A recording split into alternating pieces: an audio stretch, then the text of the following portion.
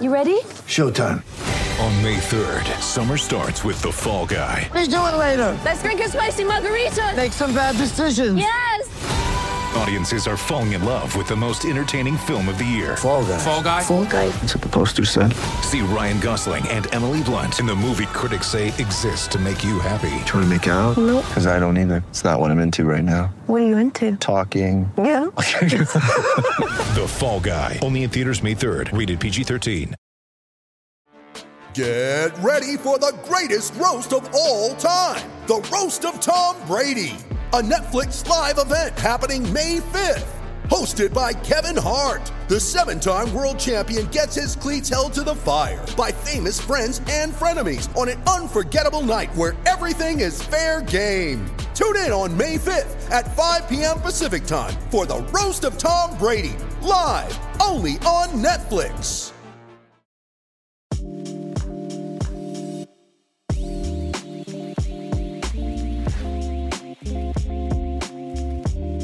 What is going on, everyone, and welcome into another edition of the Unreasonable Odds podcast presented by DraftKings. It is Thursday, October 21st. We are heading into week 7 of the NFL season. We're in the midst of college football season. The NBA just got underway. We are in the heart of the MLB postseason. People are playing hockey on skates, if you care about that. Basically, a long way of saying that everything is going on the sports calendar right now, and it is one of the busiest times of the year. So as usual, everything's on the table for us on Thursday, but we'll obviously have a focus on the Week 7 NFL card. I am Julian Edlow. You can follow me on Twitter at Julian Edlow. My co-host is here. After bailing on us on Tuesday to go hang out at Fenway Park all week, Steve Buchanan. You can follow him on Twitter at sbuchanan24, and you can follow the podcast on Twitter at Unreasonable Odd. As you know by now, we ran out of room for the S, so at Unreasonable Odd, and you want to make sure to be following that because we are giving away 10 $50 free bets on DraftKings Sportsbook this week. You just have to stick around and answer the question that I ask in this podcast. Now, here's the catch. The question is a layup. You have to get it right. Last week, we asked how many Super Bowls Tom Brady won. Some of you did not say 7, which means you were wrong, and you don't win free bets. So just get it right. The question's even easier this week, but just answer it correctly, as funny as it is for some of you to be wrong. Please get it correct. Please win your free bet. And if you are watching on YouTube, you see that we are joined by a guest this week, Jonathan Van Tobel. You can follow him on Twitter at MeJVT. You can find him doing The Edge 1 to 2 p.m. Pacific time, Monday to Friday, Hardwood Handicappers podcast, and he's a senior NBA analyst for VSiN, and per his Twitter profile, he also enjoys other sports. So I'm glad it's not just NBA because we have a lot of sports to talk about right now. JVT, welcome to the Unreasonable Odds podcast, man. Thanks for coming on with us. Yeah, thanks, man. You know, you'd be surprised to hear that once I got that title of senior NBA analyst like 8 months ago, all of a sudden it was, you only like the NBA. And I was like, no, there's other things that are in there that I enjoy, that I enjoyed quite a bit going up to the side, the circles and jobs and whatnot. So yes, I do enjoy other sports, enjoy handicapping other sports. So how dare you? Right. I was told it was, because I used to, before I got to VSiN, I covered Las Vegas out here a lot. I covered UNLV hoops. And there was at one point where one of my coworkers asked me, you don't really do college basketball, do you? I was like, I covered UNLV basketball for like 4 years, but yeah, other than that. All right. Well, I'm glad to know that because I'm a big college hoop guy, and I haven't even had time to get into that yet, but I'm looking forward to getting my college hoops underway. And yes, if you are watching us on YouTube, the beautiful VSiN, our good friends over at VSiN background right there. All right, man. So when we bring a new guest on, we like to start off with a game that we call Know You Better, which is just a few questions to get to know kind of your sports betting background, have some fun with it. And to start us off, and I always tell people, this does not mean it needs to be your highest plus odds win or your largest money win, but just simply your favorite win of your sports betting career. Okay, this is actually easy. So all right. my first year at VSiN, we were really trying to get on the map. We were doing a lot of different stuff. And so I was charged with covering the Arena Football League. And the beginning of the year, did a lot of research, looked into a lot of these teams, and the Baltimore Brigade were one of the best teams in arena football. But in their opening week, for some reason, they were hung as a 21-point underdog to the team that they were playing. I think it's like the Albany Force or whatever it was, that it completely off. Like they should have been favored like by probably about a touchdown or so. And it's just one of my favorite ones because I bet on it. It wasn't necessarily a huge bet, but it was a solid bet. But the fact that they went out there, they blew the other team out. And I was like, hey man, I kind of get this Arena Football League thing. And then sure enough, it was not the year that I expected. But I think that's my favorite one because it's arena football. And I was right for a certain instance. For one day, I was in Arena Football League sharp. I think this is actually amazing because last week we heard about like a NASCAR bet. This week we get arena football. Like we are slowly crossing off every sport on the bucket list. I don't know what's left. Tennis. That's the only thing we have left. It had been all major sports for a while. And then last week we had Bill Krackenberger on. He gave a NASCAR bad beat running out of gas at the finish line. I'm going to guess you didn't have as much money on this as Crack had on his bet, but now we're getting to arena football. So we're definitely growing. Okay. So with that in mind, what was your worst loss? And again, doesn't have to be a dollar amount, but like if there was something late that happened or just a loss that was just absolutely crushing. So this would probably be in my more formative years when I got out of high school and I was working at Starbucks at the Red Rock Casino out here. And it was right across from the sports books. That's when I really started getting into gambling. And it was the Ravens 49ers Super Bowl. And who was their old tight end that they had? It was Colin Kaepernick's tight end he used to use all the time. But regardless, Vernon Davis. Yep. I think it was Davis. But regardless, had handicapped like, hey man, if you go back to the beginning of the season, every single one of their games, I think it was like out of 14 out of the 16 games that they had played or whatever it was, that Vernon Davis was the first guy to get a catch. And I was like, yeah, man, like this looks it. Like they schemed things up for him. I'm in. He was 10-1 to get the first catch that game. And so sure enough, first play for the 49ers, play action rolls right, hits Vernon Davis just like I expect, but he doesn't get the toe in on the sideline. and ultimately, and so of course it doesn't cash and they go on to complete a pass to somebody else. But it was one of those where I was like, hey, I'm getting into this thing. I think this is a really smart deal. It was, but ultimately did not cash. So that one always comes to mind when somebody asks me this type of question. That's just like the Devontae Adams first touchdown from last year. Like how many times did he hit that? Joe, was it like 6 or 7? Like it was something insane, but like that was like a rolling thing last year. Like that hit all the time too. All right. Well, that was one of the coolest NFL trends, I guess, last season. So with that in mind, and we kind of had been keeping this question to football, but literally all sports are going on right now. So I guess take this wherever you want.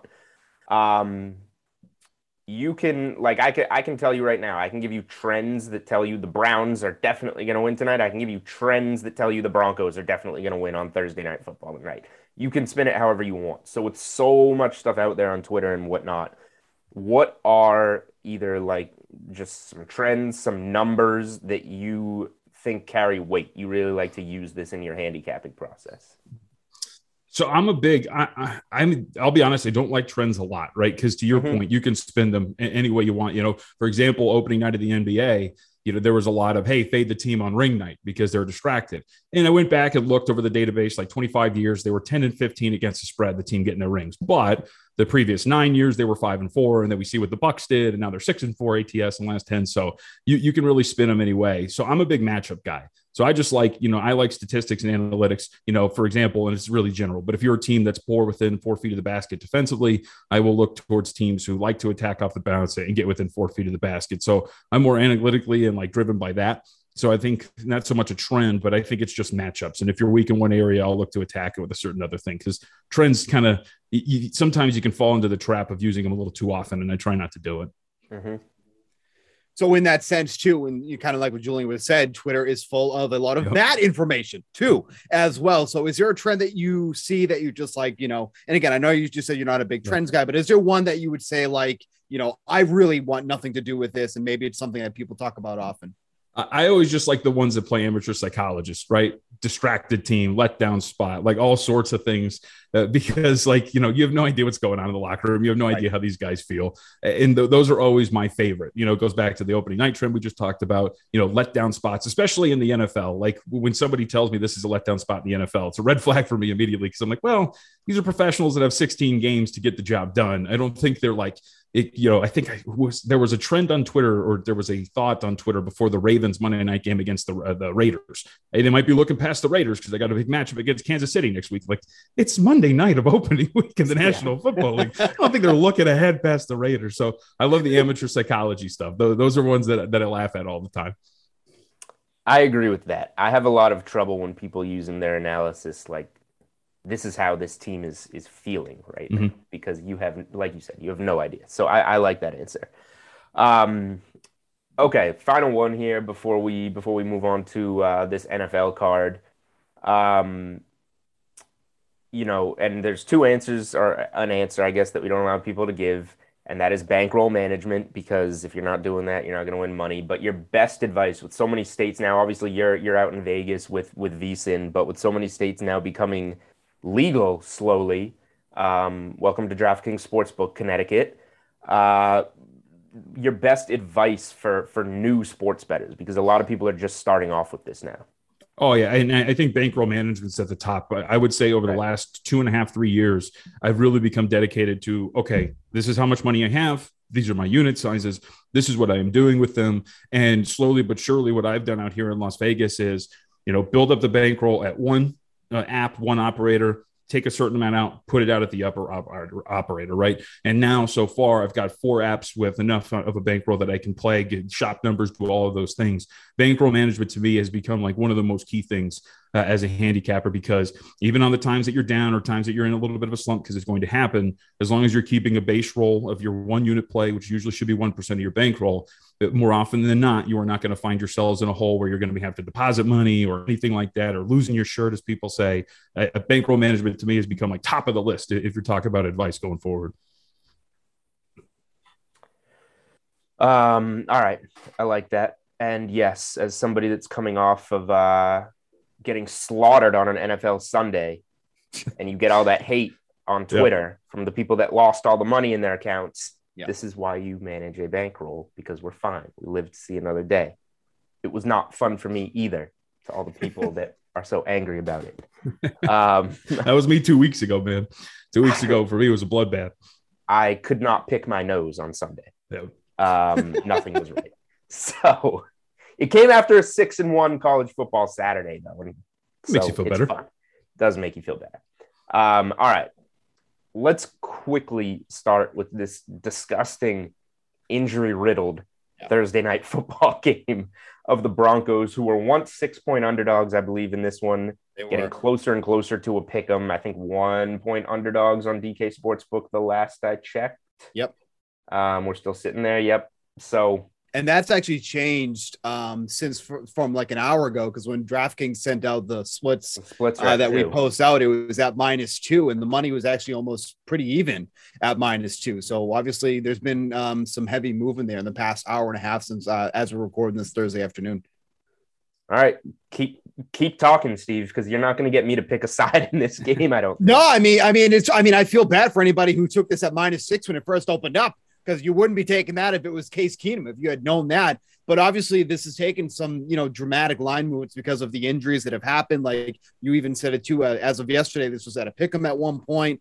Browns went back down to -3. I mean, it's just been kind of all over the place. Like I want nothing to do with this game at all. I don't think many people do, unless you've already been invested in this. So, and the total continues to fall as well. This opened up at 44.5. It's at 40.5 now. I mean, maybe an over at this point at 40.5, but just gross. It's so gross from top to bottom. I'll say this before we send it to you, if you want to toss anything out on this game, JVT. I might be interested. It's now 40.5. Like I might be interested in the over. Look at these defenses. The Broncos defense we found out is overrated. The Raiders just made them look foolish on Sunday. The Browns defense has given up 1 million points to the Chargers, 1 million points to the Cardinals. Like, do I feel great about playing it over with, Teddy Bridgewater and this grinded out offense, and Case Keenum without Chubb, Hunt, OBJ's dinged up, a couple of offensive linemen, does not feel good, but it feels like it's getting to the point where it is too low for these defenses that we're seeing, who are also sore and on the short week. And, 21-20, we win the over here. That feels like if you said, here's $100, you got to bet a side or total. I'm probably going over 40.5 because I know people will want some kind of take on this game. And then at the same time, if you made me pick a side, and I like the over much more than a side, but Teddy covers. Teddy Bridgewater is an underdog going up against Case Keenum with all those missing weapons on offense, including the linemen with, the Broncos pass rush. So if you're pinning me down, it's the Broncos and the over tonight.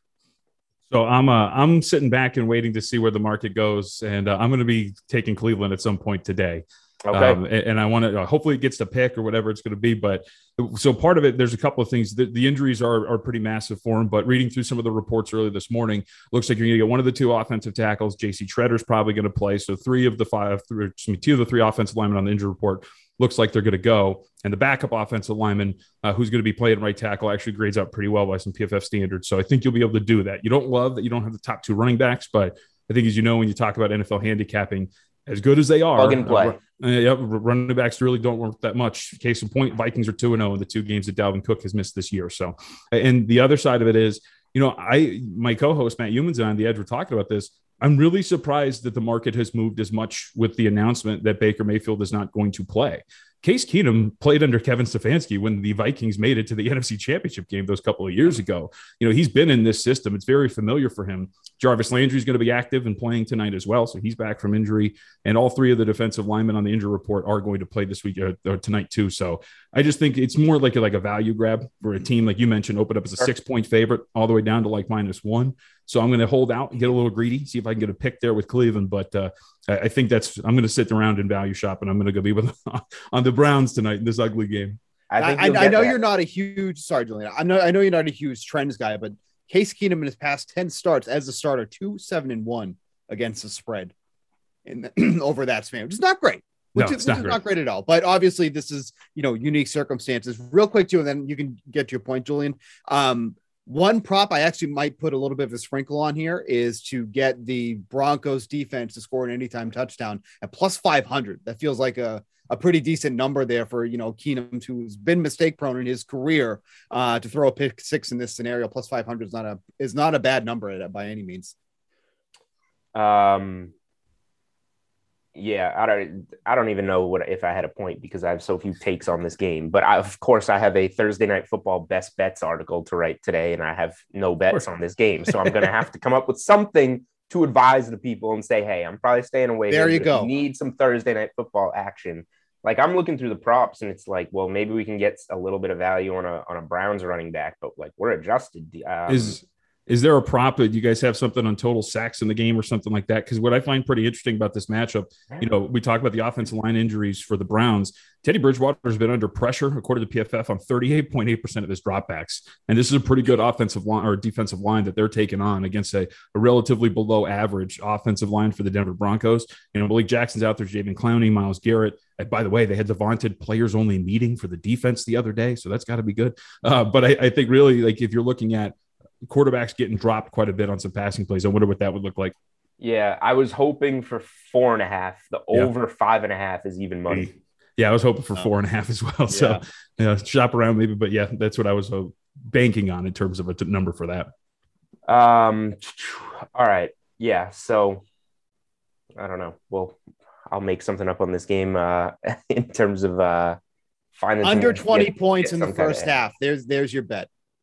So you like the over for the game and the under for the first half? That doesn't seem good. Does anything seem good? No.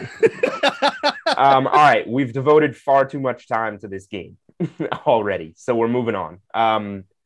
Heavy favorites on this Sunday card. You've got the Packers, the Patriots, and the Ravens all floating around a touchdown, 6.5 to 7.5 point. All home favorites. You've got the big favorites, the Rams 15.5 hosting the Lions, the Bucks 12 hosting the Bears, the Cardinals 17.5 hosting Houston. It's kind of a weird week. I kind of hate this week. Yep. Some things to throw out there that I've gotten in on. I did grab the Patriots at 6.5. I hate this team. I had them +4 against the Cowboys. We're both based in Boston, by the way. So okay, we're Boston sports fans. I've only bet on the Patriots twice this year. The first time was against the Jets at the Jets, and they covered. The other times I'm just like, well, I just hope they win, but I have no confidence in them. And then I got my hands dirty and went to the sharp side going against the Cowboys on Sunday, and woof. And I'm coming back, the 0-4 at home. I'm coming back betting on the Patriots -6.5 at home because I believe the Jets are that bad and on the road, and even coming off a bye, the Patriots need to win this game to get to 3-4 if they want to have any hope. They're still not good enough because all their wins will be over the Jets and Texans even after this game to make the playoffs. But to keep the illusion of making the playoffs alive, you need to win this game. So it's a big game at the moment, even though it probably becomes meaningless at the end of the season. So Pats -6.5. This is how you know this week is bad. Like, I got the Falcons at a pick'em at Miami. The Falcons are coming off the bye going to London. They're getting Calvin Ridley back. The only reason I bet this is, and it would have been better value if the Dolphins didn't actually lose to the Jags, but it does speak to how bad the Dolphins are and how, Tua looked awful.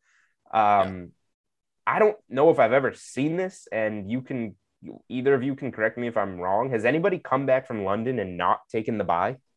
No, I haven't seen that before. I think it's because of where Miami's based, right? They have a home game, so it's not that long of a flight as you would think, or travel situation. But you're right. Like, I think it's pretty surprising to do that.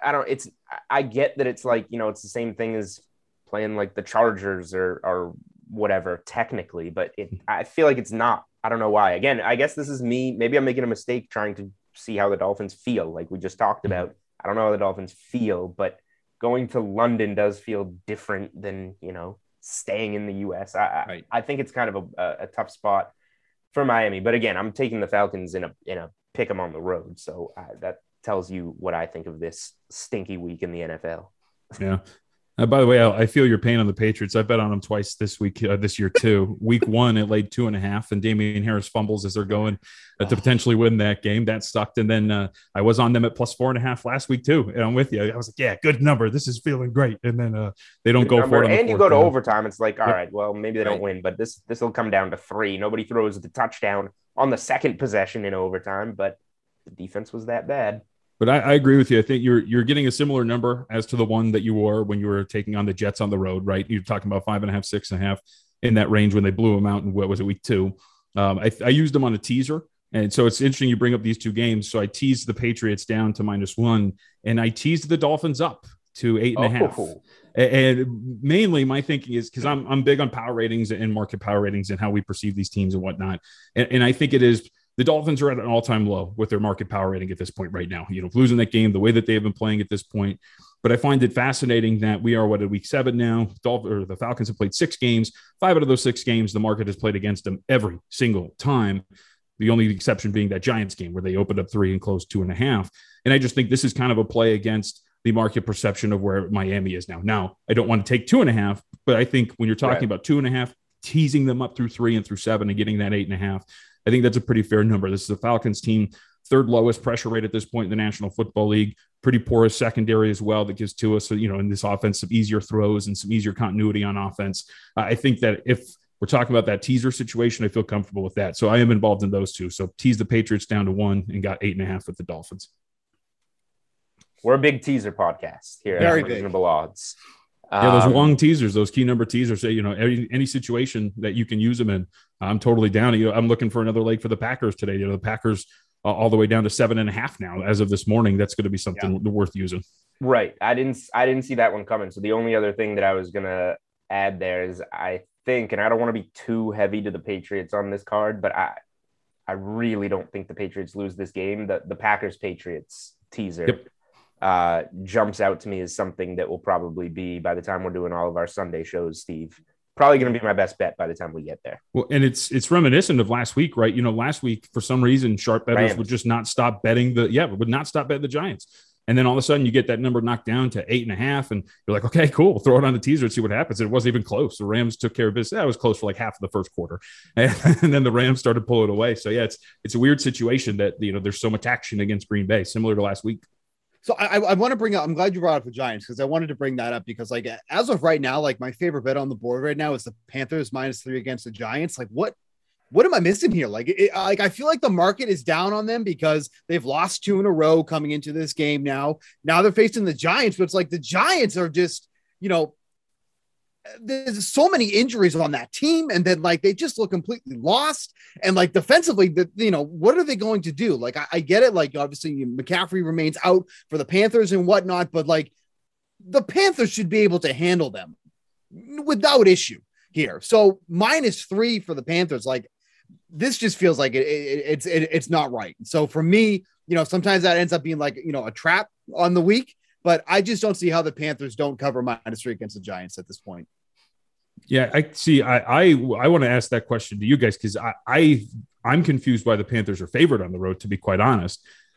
When you looked at Sam Darnold and it's not even Sam Darnold. I want to start with Sam Darnold. Start with the offensive line. This is one of the worst offensive lines in the National Football League. Like if you look at some of their, I'm big on the PFF grading system. I like what they do. Also break it down statistically where you get actual numbers behind stuff. But Darnold's been pressured on 37.6 of his dropbacks. Only one player along this offensive line has a PFF pass blocking grade of over 50. Like it's been really bad for this offensive line. And you saw last week, Darnold didn't have anything. They kept dropping passes. He was on pressure at almost every single drop back, and he's been terrible under pressure. We're talking about 51% completion, 7 yards per attempt, 1 touchdown, 7 turnover-worthy plays. I can understand if we're talking about like a pick in this sort of a situation. And Carolina defensively, I think, is above average. They're clearly not as good as they were at the beginning of the year, but they're an above-average unit. I just wonder from the perspective of what we've seen from Carolina over the last 3 weeks, specifically with their offense. And by the way, we just talked about how all of a sudden the sharp market couldn't get enough of the Giants. Now they're 3-point underdogs at home to the Carolina Panthers. That's to me was a little shocking to see what Carolina has done offensively over the last 3 weeks and now see them laying 3 on the road against the Giants. So real quick to your point though, as well, according to PFF, the Giants are one of the worst ranked pass rushing teams in the league. So how much of a problem with it? So like, I totally get what you're saying. And I'm with you on that, but that was also kind of why I like the Panthers more because the Giants have not been getting any pressure on the quarterback. So now Donald's working with a cleaner pocket than usual. Maybe they can start getting, DJ Moore going again or Robbie Anderson into the mix. That was another point that I wanted to bring up too, is that the pressure has been immense for Darnold, but it feels like he's not going to be getting a lot from this team specifically. Yeah. Sitting back for a second and just listening to this conversation, it just sounds like we're talking about 2 bad teams. Yeah. What it comes down to.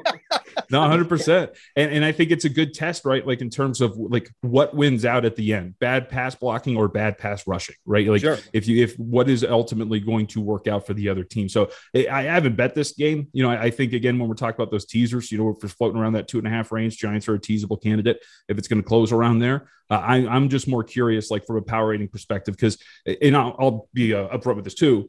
After the first 3 weeks, I wrote an article about it for Point Spread Weekly, our magazine at VSiN, brought it up on the show multiple times, that I was going to be looking to play against the Panthers as often as possible going forward, because I thought there were a lot of indicators that they were somewhat fraudulent, and that just played out over the last 3 weeks. So I think that's where I come at it from, like a preconceived notion, and so far it's been right to a certain extent. But I do wonder, like, to me, and that's what ultimately kept it off of it, because you're right. Like, we're talking about like the second worst pressure rate, really bad in terms of pass rushing. So I just think it's pretty interesting that a bad team that was bet against, by the way, too, last week. Remember, the Vikings ultimately closes a 2.5 point road favorite in that game, is now a 2.5, 3 point favorite on the road. Let me ask you about these Wong teasers real quick, because it sounds like it's something that you are high on and use in your betting strategy. And teasing is something that we do a lot here. My eye, and maybe it's a bit more of a square, whatever you want to call it, side, but my gut, I always just feel more comfortable taking, let's use the Packers and Patriots as an example. Those touchdown range home favorites, 2 of them to essentially win the game, getting them down to the 1 range. That's where I always feel my most confident. You're always going to get tripped up and lose one, along the way. But I just feel like, that is something that throughout the course of the season, you can generally get 3 out of 4 of them in a month if you're doing your 2 strongest touchdown favorites each week. Occasionally I'll tease a team up like the 8.5 Buffalo, even on the road at Kansas City. I took them. I took the +3 with them. I took the money line with Buffalo. I loved Buffalo, but I felt good enough with them to just tease them up to 8.5, 9 as well. But it's not something I do much. It sounds like something you maybe do a little bit more of, talking about teams and home field goal range dogs here. Miami, the Giants. What is kind of your thought process with the other side of that? Because I think we cover the home touchdown favorites pretty well. But when you're looking to tease these 2.5 3-point dogs up, what exactly are you looking for to identify those spots? Yeah, I think you're right, because I tend to be selective too, especially with the underdogs. I try to stick with those home underdogs of 2.5 because you get the added bonus of just being at home, and home field not worth as much anymore, as we know. I think they're mathematically it's around like 1.5 2 points depending on how you grade it out. But it's just a small advantage. But I tend to stick with the home underdogs of floating around 2.5 points. And that's where I am at. And I don't think there's anything square about what you're talking about, right? The home favorite of about a touchdown or so. They're cashing. And getting that through 2 key numbers.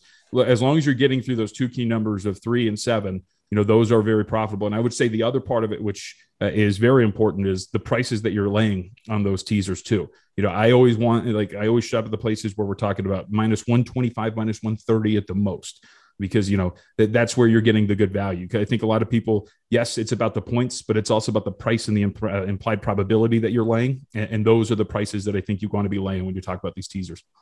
-120 on our 6-point teasers on DraftKings Sportsbook. Yep, and that's awesome because that's a big part of conversation, because it's funny, all these old heads that I work with, they tell me, back in the day, teasers used to be -110, and I was like, yeah, we've awesome. Heard some even money money way back in the day. Yep, but now nice. There's spots out here in Las Vegas that charge $1.40, for those teasers. They are very profitable, and there's a reason why around the country those prices are going up on those. So yeah, $1.20 is a very fair price. And just real quick too, if you are talking about the Patriots and Packers, if you just parlayed those 2 to win on the money line, you're getting -172 on that money line parlay. Whereas if you, and Julian, you brought this up too before, if you're doing the teaser on this one, basically get them down to 1 each, it's -120. So you're getting a much better price on that too as well. Yep. I don't know how that still exists, and I pray that nobody changes this. Well, we gotta stop talking about it. That's what I'm saying. Every week, you're essentially getting a -170 to -180 money line parlay on 2 teams you like for -120 every week. Maybe there's 1 week where they win by 1 and screw you over, but long term, getting that -120 instead of the -180 is a ridiculous deal. So I hope that I don't know if you want to call it a loophole or whatever in these 6-point teasers on the touchdown range favorites, that remains, because that's the part that gets me every week. And even when, I don't advise always doing this, but I did do a 5-leg 6-point teaser earlier in the year 1 week, and it came through for me. I needed the Justin Tucker field goal against the Lions, but it came through for me at +400. And my simple reasoning in taking it was because I couldn't say no to the value, because I put the 5 teams in a money line parlay and it was +212.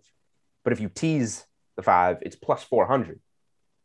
That's ridiculous. The value in teasers is. By the way, that week was, and that was that week we talked about a lot on our show. That week, if you're talking about teams that were 7.5 point favorites or 7.5 to 8.5 point favorites, or underdogs of 1.5 to 2.5 points, all teased up, they all cashed. Every single leg cashed. No matter how you used it, no matter what combination you used, you were getting cash every single one of them. Now, the Chiefs did play that week, but they didn't fall into that category because they were 7 and not 7.5. But when you're talking about the 7.5s and teasing through those, yeah, they've been super profitable. And that week, I had the Ravens on a teaser leg too. And I was sitting at Bar Canada out here in the D with Mitch Moss, one of our hosts, and I was slapping him on the shoulder when that thing went through. Hey, real quick, I just want to bring this up too, just because this is such a unique week where we have, 3 teams that are, over double-digit underdogs in this one. And I've kind of seen people are trying to roll with teasing all the underdogs in this one. So you're getting a lot of these teams at, +20 or even higher. Do you have any real take on that or any real thoughts on that? I know this is a unique situation, but I think that's going to be a strategy that people are really going to try to implement this week because we have so many ridiculous favorites on this slate. Yeah, I would say just be cautionary of teasing just to tease, right? Like the point of the long tease is that you're getting through two key numbers on outcomes that regularly happen in the National Football League. There's a reason why these teams are as big of underdogs as they are. Right. And so when you get into the range of 15, 16, 17 points, those numbers aren't as key. So you'd be surprised when you're talking about teams that are favored by about 17 points, winning by much more. The case in point, the Buffalo Bills a couple of weeks ago, I think there's that week we were just talking about, Buffalo Bills against the Washington football team. They were they were a solid favorite, and they took care of business there too. So I think when you're talking about like these teams, or excuse me, my mind slipped. I'm talking about the Texans game, where they were big favorites. Right. But that's the case. That's the point, right? Is that these big favorites actually win by a lot more than you can kind of think that they do. And so I wouldn't tease just to tease. The point of using a teaser at those prices is to get through key numbers. And just real quick, just came through. Jarvis Landry is going to be active tonight with the MCL sprain, so he will be active for the Browns tonight. Yep. Just really quick, like my thought on those, like the Cardinals, the Bucks, the Rams, like one of those teams is going to win by 30. Yep. So like you don't want to just get all those. Look at how many points I'm getting with all these teams. Like one of them is not going to get there. One of them is going to get absolutely destroyed, and I don't necessarily know who it's going to be, but it's going to be one of them. Could be all of them. Or it could be all of them. It could be all of them. I mean, yes, the teams that they're playing stink. So yeah, we'll see. All right. Do we have any more NFL thoughts on week 7? I'd like to pick your guys' brain on a game, if you don't mind. Let's go. What do you guys think about Cincinnati and Baltimore? Because I find myself in the camp of Cincinnati here, and I want to see if I can get 7 or so. And I think one of the underrated things or undercovered things about this Ravens team is actually how kind of poor they've been in the secondary. If you look at some of these things, and if you talk about it from a defensive philosophy standpoint, Ravens love to blitz, right? We've seen it over the last few years. Right now, they're third in terms of blitz rate. But when your secondary is beat up like theirs is, and you blitz a lot, it's a lot of one-on-one matchups. And there's a lot of issues that come from that. They've given up the third most yards after catch this season. They have the second most missed tackles this season because of the situations in which they put themselves in. And very quietly, Joe Burrow is actually the second best quarterback in the NFL against the blitz. He's completed 72% of his passes, 10.5 yards per attempt. He's thrown 6 touchdowns. He hasn't committed a single turnover-worthy play on those attempts. And the Bengals have actually put together a pretty solid front against the run where they're not going to stop Lamar Jackson. But if you're talking about taking like 7 in the range of that with the Ravens team that's coming off of a big public spot in which they covered and took care of business against the Chargers, like I have the Bengals circled as like a contest play and a bet to make this weekend too. Let me say this first of all. If there's a team that's on the board that's a 6.5 to 7.5 point favorite, and I don't mention them at all as a potential teaser leg, that probably means that I like the dog in some kind of way there, which is the case here. Yeah, I agree. And honestly, like the Bengals have been like a sneaky good team against the run too as well this year. And obviously the Ravens run at one of the highest rates in the league, but I think it's only one team has gone collectively over 100 rushing yards against this team. And, we've seen instances where the Bengals are playing from behind, so opposing teams are able to run against them, but they're just not letting up much on the ground. So if that takes out one of the, biggest weapons of the Ravens, and to be fair, Lamar Jackson has been a much, much better passer over the past, season. If you go back to last year to now, like he's making extremely big strides. Bateman coming back is obviously a big thing for the Ravens too, as well, because I know how much that they love them, but I honestly, like the Bengals have been probably my most personal profitable team so far. Like I just keep nailing them on the spread and everything. They're only 3-3 against the spread, but they feel like a much better 3-3 against the spread team, because it's like when they have been covering, they've been smashing when they cover the spread. So I like the Bengals as almost over a touchdown underdog in this spot. Like you said, I'd love to get them at 7 if I can. It's still sitting at 6.5, but I agree with Julian. If there's a 6.5 team that's sitting there and they're not already on my teaser list, then there's the reason for that. I like the Bengals in this spot. I mean, you couldn't be selling any higher on Baltimore too. Like everybody's talking about coming off of that victory, holding Herbert and the Chargers to 6 points. Meanwhile, the Bengals just blew out a team who, yes, the Lions stink. I have them under 5 wins on the season for plus money, but they've almost won 2 games. It's taken historical a historical combination of field goals to keep them winless. So, the Bengals just went on the road, right, to Detroit and took care of a team that's at least been competing with other teams. So, yeah. And really quickly you mentioned Lamar Jackson having a good year passing the ball. Lamar Jackson's played 6 games and he is more than halfway to his season-long passing yards prop. Wow. Through 6 games. It was sitting around 3,200 on DK Sportsbook. He has 1,686 yards through 6 games. If he stays healthy, he has 11 left to absolutely obliterate that number. So the perception that Lamar Jackson can't pass the ball is not very real. Mm-hmm. Yep. All right. Steve, anything else for you, I guess, on this NFL board? No, I'm good. All right, there we go. We got through everything, I guess. Okay, let's do I guess, we're almost at the World Series. You want to do like a few minutes on MLB here? We'll do a few minutes on NBA and get out of here. Yeah. Actually, you know what? Here's what we're going to do right now. I'm going to ask you your question that you need to respond on Twitter. DM the Unreasonable Odds podcast at Unreasonable Odd with the correct answer to this question. And the contest ends on Sunday afternoon. And by Monday, 10 of you will be contacted for as the winners of $50 free bets on DraftKings Sportsbook. Who won the NBA Finals last season? Who won the NBA Finals last season? And legit, like go on Google if you don't know. Don't just guess. Like people guess with Tom Brady. You don't have to guess. Some of you guessed with Tom Brady, or some of you forgot that he won last year with the Bucks, or thought it was how many did he win with the Patriots, which was not part of the question. Get it right. This question's easier, I think. Get it right. DM the Unreasonable Odds podcast on Twitter, and you will be eligible to be one of 10 winners for a $50 free bet on DraftKings Sportsbook. To be fair, this is the 3rd NBA season in a calendar year, so maybe we are. Wow. Let's preface with this by saying the winner of the 2020 to 2021 NBA Finals that concluded in July, I believe. Yeah, and not in Orlando. The team that just got their rings the other day. Right. Correct. That's the team. That is a helpful hint. If people get this wrong this week, next week's question is going to be, what is the name of the podcast? Because we need to dumb this down as humanly possible if people get this one wrong. Oh, I accidentally gave away the answer too. And one of the questions you asked me about being a better. So. Well, whatever. Glad to help everyone out. MLB postseason. Steve, as you know, I've been doing well with it, but I just keep betting the Red Sox. That's my secret. And that has slowed down the last 2 nights. So, believe it or not, I kind of like the Red Sox on Friday night in Houston with Eovaldi on the mound. You should. Plus money, plus 115. I gotta have it game.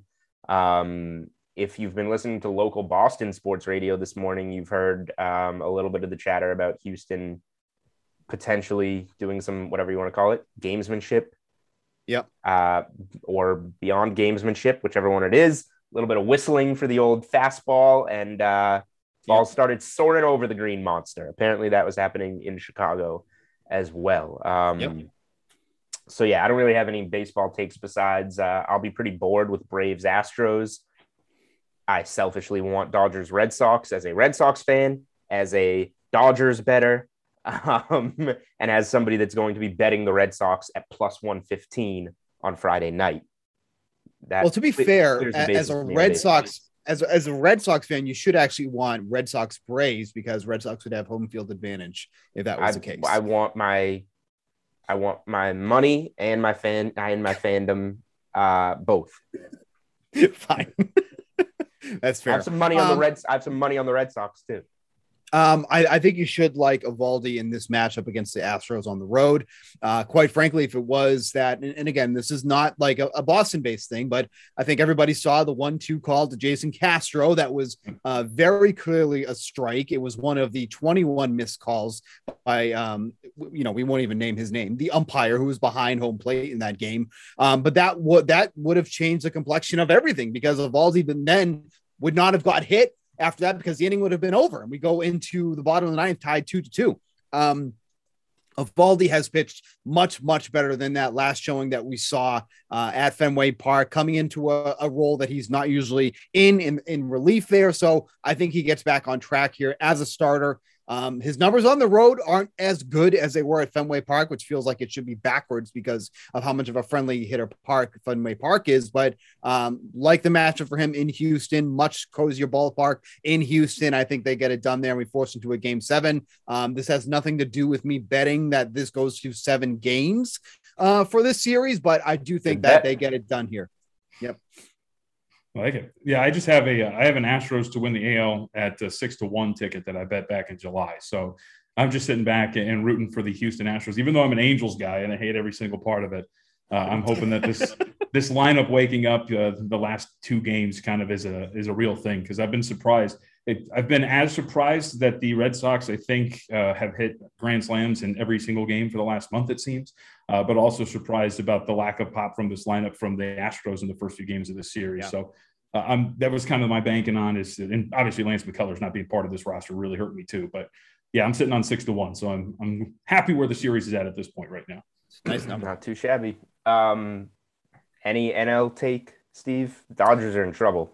I think by the time you listen to this, I'm saying the Dodgers are in trouble. The Dodgers might be done by the time you listen to this. I think they will be done. Max Fried does not get enough love in Major League Baseball. He is just an absolute stud. The Dodgers are a good hitting club against lefties, not a good hitting power club against lefties, which seems amazing with the amount of talent that they have on that team. But just, the loss of Max Muncy, who is a lefty, that has a ton of power against them. They just lost Justin Turner for the rest of the series. He's actually one of the better guys against lefties as well. So that's a pretty big ding on them as well. So they'll likely get Pujols into the lineup tonight to face Fried, because he's actually one of the best hitting power lefty against lefties in the league. Still, his numbers against them power wise are amazing. But I'm shocked. I thought the Braves might be able to win this series. I didn't think they'd be able to win this series in this fashion, that, they came close to sweeping the Dodgers at this point, but they're on a roll right now. And it just shows in these playoffs. And that's what we're seeing with the Astros right now. Once the team gets on a roll, it's hard to stop them. And they were able to do that with the Red Sox. And now they're on the roll. And that's kind of how it feels with the Braves. So I would not feel comfortable backing the Dodgers in this spot, even in a must-win game. Fried, for me, has just been that good.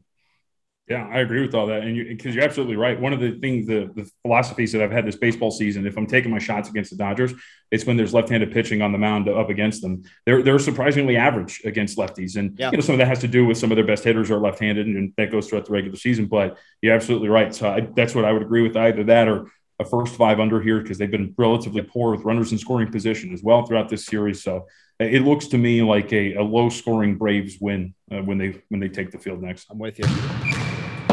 All right, there's some MLB. Steve, unless you're going to take a buck in the dark here, you can sit out NBA, but maybe we can bring that segment back this season. Steve knows nothing about basketball, so I would just, when I do basketball segments, I just make him guess a game. He literally does it with his eyes closed. He had a surprisingly good record last season. Floating right around 500. Makes me feel better about somebody who regularly grinds through an NBA regular season on a night-to-night basis. As do I.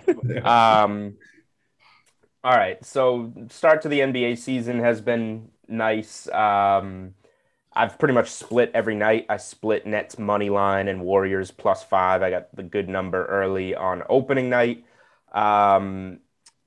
And then last night I had some Celtics money line and some points in that ridiculous double overtime game that I don't know if I should feel good or bad about, and did get through with my biggest bet. I did play like over a week ago. I played the Bulls -3 against the Pistons. That one got steamed up to 5.5. The number almost mattered very much with that, whatever it was, put back at the buzzer by Corey Joseph. Yep. I do want to say I love that the NBA, they could have just walked off the floor and left that at 4. I was fine at -3 either way. I was happy I got the early number. I know a lot of people had the 4 or 5. I'm very happy that the NBA went and looked at that and got it right. All the money was on the Bulls, and bettors got paid. So I'd like to see that from the NBA, taking that seriously. That was cool to see as a bettor. They have to, right? I mean, you're in bed with sports betting now. Like this is part of the deal. So yeah, I agree with you. I saw a lot of people lauding them for it, and I was like, yeah, they need to. Like, this is when they pulled that crap with the integrity fees, when they first started getting into this and all of that stuff. Like, if you're going to be sports betting this and partnership that, then you need to make sure you get the results right. So you're absolutely right. 100%. All right. Before we look at, I guess, the rest of this week-ish in NBA, anything jump out to you so far this season? Anything you've bet that you felt good about? Anything that you've lost that turned you on to anything? Or yeah, nothing crazy. I've had a pretty solid start to the year. It was on Milwaukee at +1.5 in that game against the Nets. Played on a little information with the Andrew Wiggins minutes limit. A couple of books forgot to remove his lower it, so I had him under 19.5 points. I went back for I double dipped with the Kings last night. I took him at 5, and then it moved up to 7, and I was like, I'll do it again. Right? It's that meme, I'll do it again. Yeah. And so, it's been a solid start. It was on Philly -2 yesterday too. So it's been a cool start for me. And tonight I'm on Atlanta, and -2.5 against the Mavericks. It's a small play, but I think when you look at the Mavericks, they're just rolling it back. And that's kind of the thing that turns me off against Dallas. You're a team that was, you're a 5 seed, but they're a poor defensive team. And your big roster addition is Reggie Bullock, who is a solid player, a fine player, but it's not improving you in any way. I also have a very negative view of Jason Kidd as a coach. So that's where I'm on tonight. But I think moving forward, one of the things I would probably leave anybody who's listening to this is I'm really high on Minnesota. I bet on them this game against the Houston Rockets. I have +695 to make the playoffs. I have Karl Anthony Towns to win MVP at 100-1. They're going to be a bet on team for me moving forward. I think Minnesota is on the cusp of something really solid. Chris Finch is a really good coach. He improved their offensive rating dramatically when he took over last year. They ended the season on a 7-5 straight up in ATS run, and they continued that, beating up Houston. I think this is going to be like a solid play-in team, and obviously potentially winning 2 play-in games. Maybe you only need to win 1 and get in, but I would say look out for the T-Wolves. I think the market hasn't caught up with how good they are. All right. I like that. That's good info right there. That was not something that was really on my radar. So for me, I agree with you on Atlanta, mostly because Dallas just didn't do anything, like you said, right, to get any better. Atlanta obviously looked great finishing the season. They also have pieces, right, for Luka. Like, they have really good defensive wings, Cam Reddish, DeAndre Hunter, good piece up front, and Clint Capella. Like, they think they just match up well with them, Yeah. I haven't bet him at 2.5 yet. That would, if I took a side in that game, that would be it. I'm still bitter towards the Hawks Steve and I had a great number on their under win total last year with the 72 game. Me too. 72 game season. I think we had under 38.5 wins. They were 14-20, right? Looking good. Oh my God. I didn't, that was almost, we were almost reaching mathematically impossible to get there. And, that was my one preseason win total loss last year. Out of all of them, it was the Hawks. Yep. Can the coach and they get there? I was like, I get the Hawks are going to be better, but this is a high number, and wow.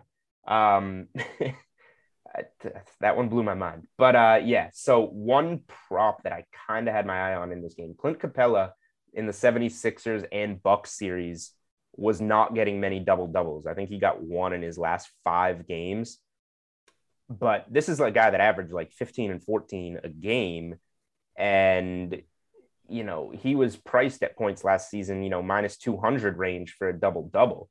He's sitting for a double-double on DraftKings Sportsbook. And a Twitter follower actually brought this up in my DMs today. And I was looking at it and saying I think, this number is a little, Clint Capella's -105 to have a double-double in this game.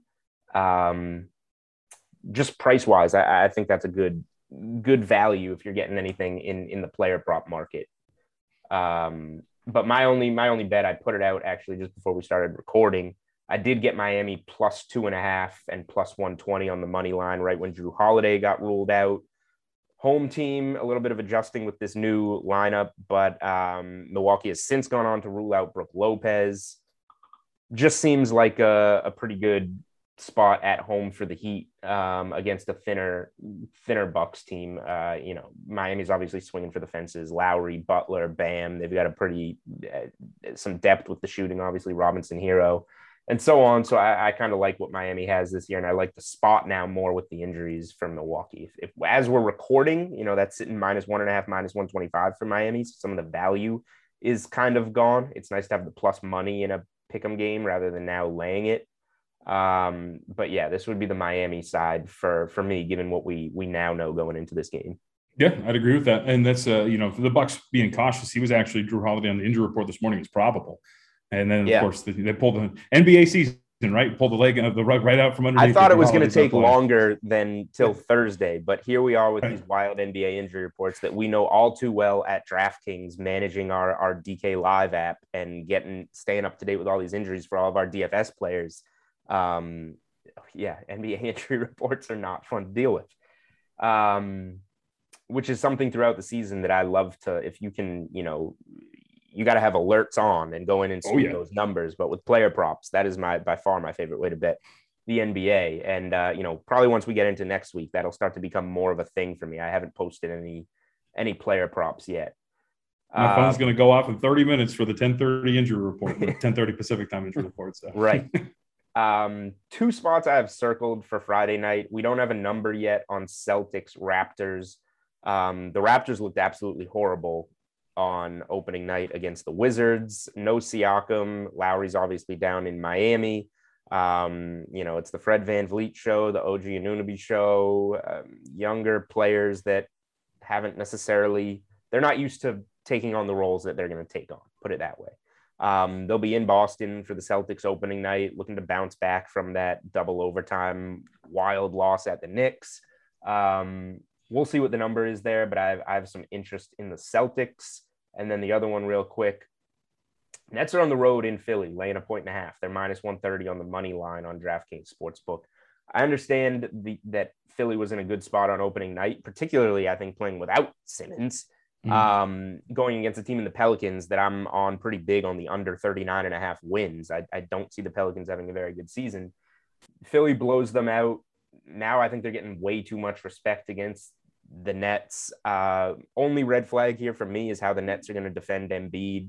That's generally a problem for everyone, but the Nets kind of lack of size there. Claxton, I guess they have in the middle now. But yeah, is Ben Simmons going to play in this game? Like, he was suspended one game. Right. Look, I'm operating under the assumption he's not playing. I was on Philly, like I told you, against the Pelicans. I've been operating under the assumption he's not part of the team. So I think that's how he's been power rated.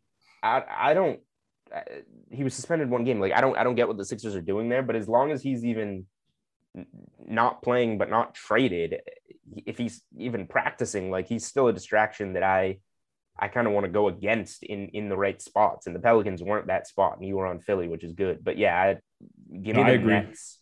Give me the Nets on Friday night in Philly in this one. Yep, I would completely agree. That was one of the ones I had circled too.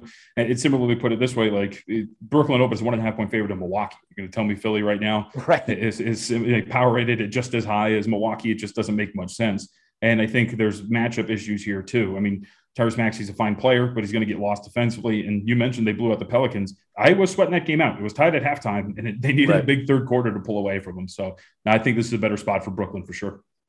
All right, boom. There's some NBA for Thursday night. There's some NBA for Friday night.